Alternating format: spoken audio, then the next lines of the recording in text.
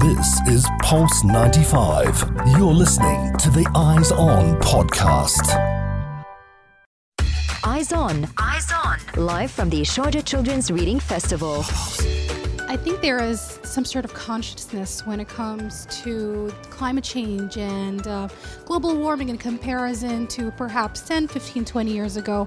And some people believe it might be a little bit too late, but there are a lot of people who are hopeful about the future and hope that the future generations can make amends to all the mistakes that the previous generations have made. Now, what is interesting is that we've got Nanette Heffernan, who is a children's book author and sustainability consultant to schools.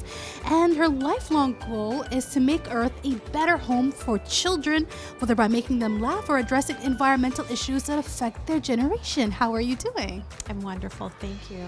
Great having you here, and great having you to talk about Earth Hour, especially since, yes, all of us have heard about Earth Hour, but taking that topic and directing it towards children.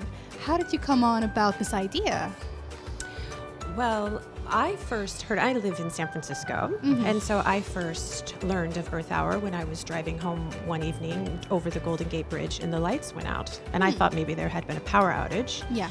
And later I learned that no, in fact, it was Earth Hour. And so I was very, very interested in that topic and went to explore it. I thought, how could someone like me, who's so environmentally conscious, not have heard of such an event? And so as I began to explore it, I thought, this is a wonderful connection to connect children and such an event, because I think climate change can be a very big and scary topic, even for adults. Definitely. And it's so vast. You know, are you talking about pollution in the oceans, pollution in the air, or food scarcity, or whatever? And so I think it's easy, even as adults, to feel powerless. And it's even easier when you're 7.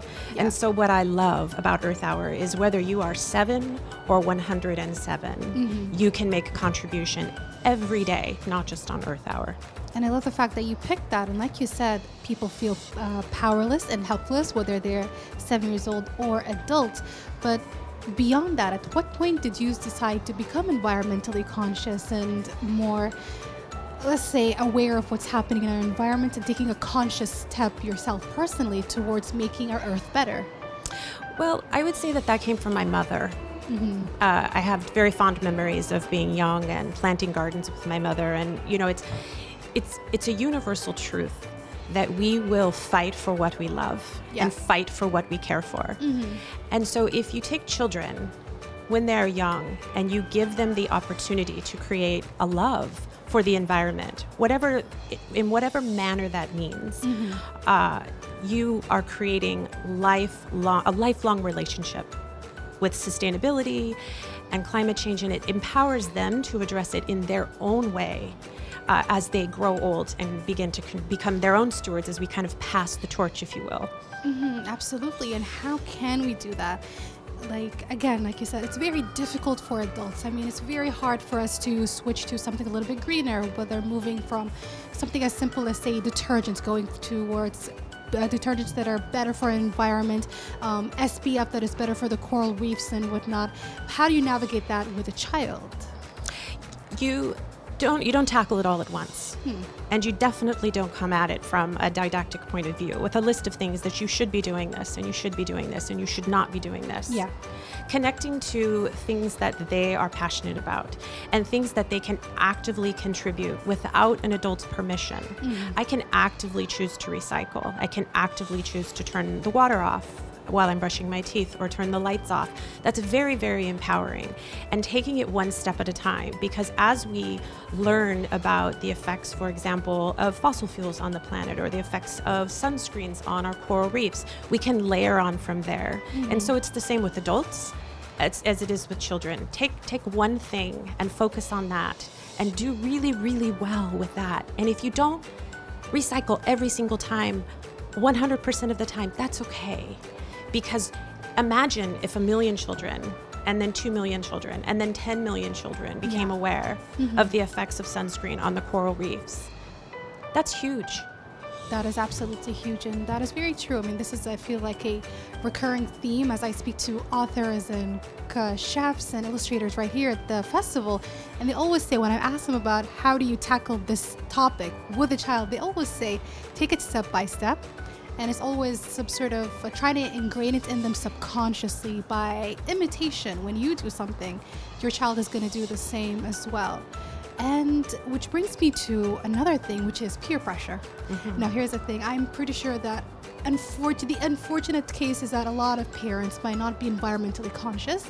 Let's say a child has adopted something such as recycling or doing something that would be considered environmentally conscious. And they're surrounded by other children or other parents who do not do that. And maybe they might belittle them for that or just put them in a tough situation. And how do you kind of go on about that if they suddenly feel disheartened? They don't do it. I don't want to do it either. Well, I think that that's a really valid question, and it layers into so many parts of childhood, right? Not just environmental issues. It's funny because I actually brought with me a container. My children have been taking what we call waste-free lunch since they were tiny. And in the United States, when they were young, it wasn't as big of a thing. My oldest son is 20 years old.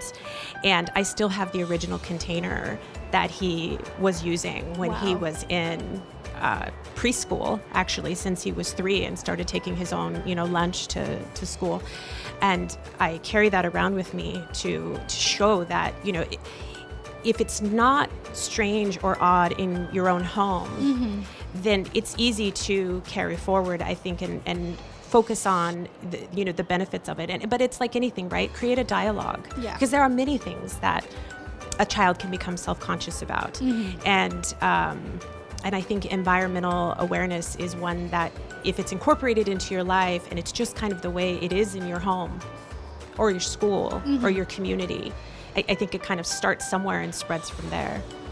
And speaking about those conscious decisions, what are some steps or easy steps that parents can take when they're teaching their kids about global warming, climate change, and the looming, let's say, danger, as pessimistic as it sounds, the looming danger of these causes? Focus on the hope. Do not focus on the doom, because there's a lot of doom out there, right? And that's for the adults to hold. True. It is our job as authors, as educators, as parents, as a community, to give a child hope and put the power in their hands for the things that they can do. So we're going to focus on the positives. We're going to focus on the things that you can do every day, not all at once. We're going to layer them on. Yeah.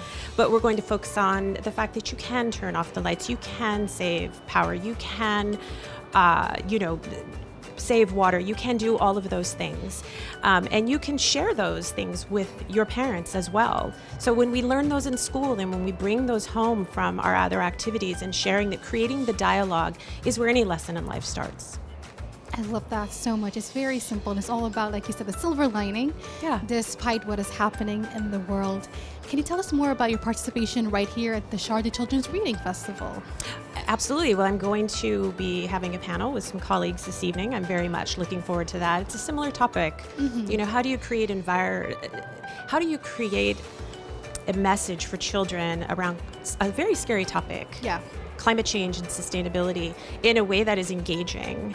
And the answer to that is create an emotional connection. It goes back to the universal truth. We will fight for what we love. And so that's really how you do it. Not preaching, just creating an emotional connection for them. And I'm going to be visiting a school, so I'm very excited about that. It sounds amazing and incredibly exciting as well. Now, before we end it, I've been asking the same question to all the authors, illustrators, all my guests, and that is, growing up, what is your favorite book? Where the Wild Things Are. Oh, the classic. I love Where the Wild Things Are. I think I was the wild thing, so maybe that was it. It's just so engaging and mysterious and truthful. I fully understand that. And it is, as you said, it's a classic. A lot of kids are into it even now at this day and age. And that just speaks volume as to what the messages the book carries. Thank you so much for joining us Thank you so much for having me. It's exciting to have you here and cannot wait to check out your panel. This is a call of action to everybody listening right now. If you want to teach your kids about being environmentally conscious, you know where to be, and that is Expo Center Sharjah at the Sharjah Children's Reading Festival. A quick break, and our final segment is coming up, just talking about the workshops and panels happening today and in the next couple of days. Stay tuned and stay locked to Eyes On. This is Pulse 95. Tune in live every weekday from 4 p.m.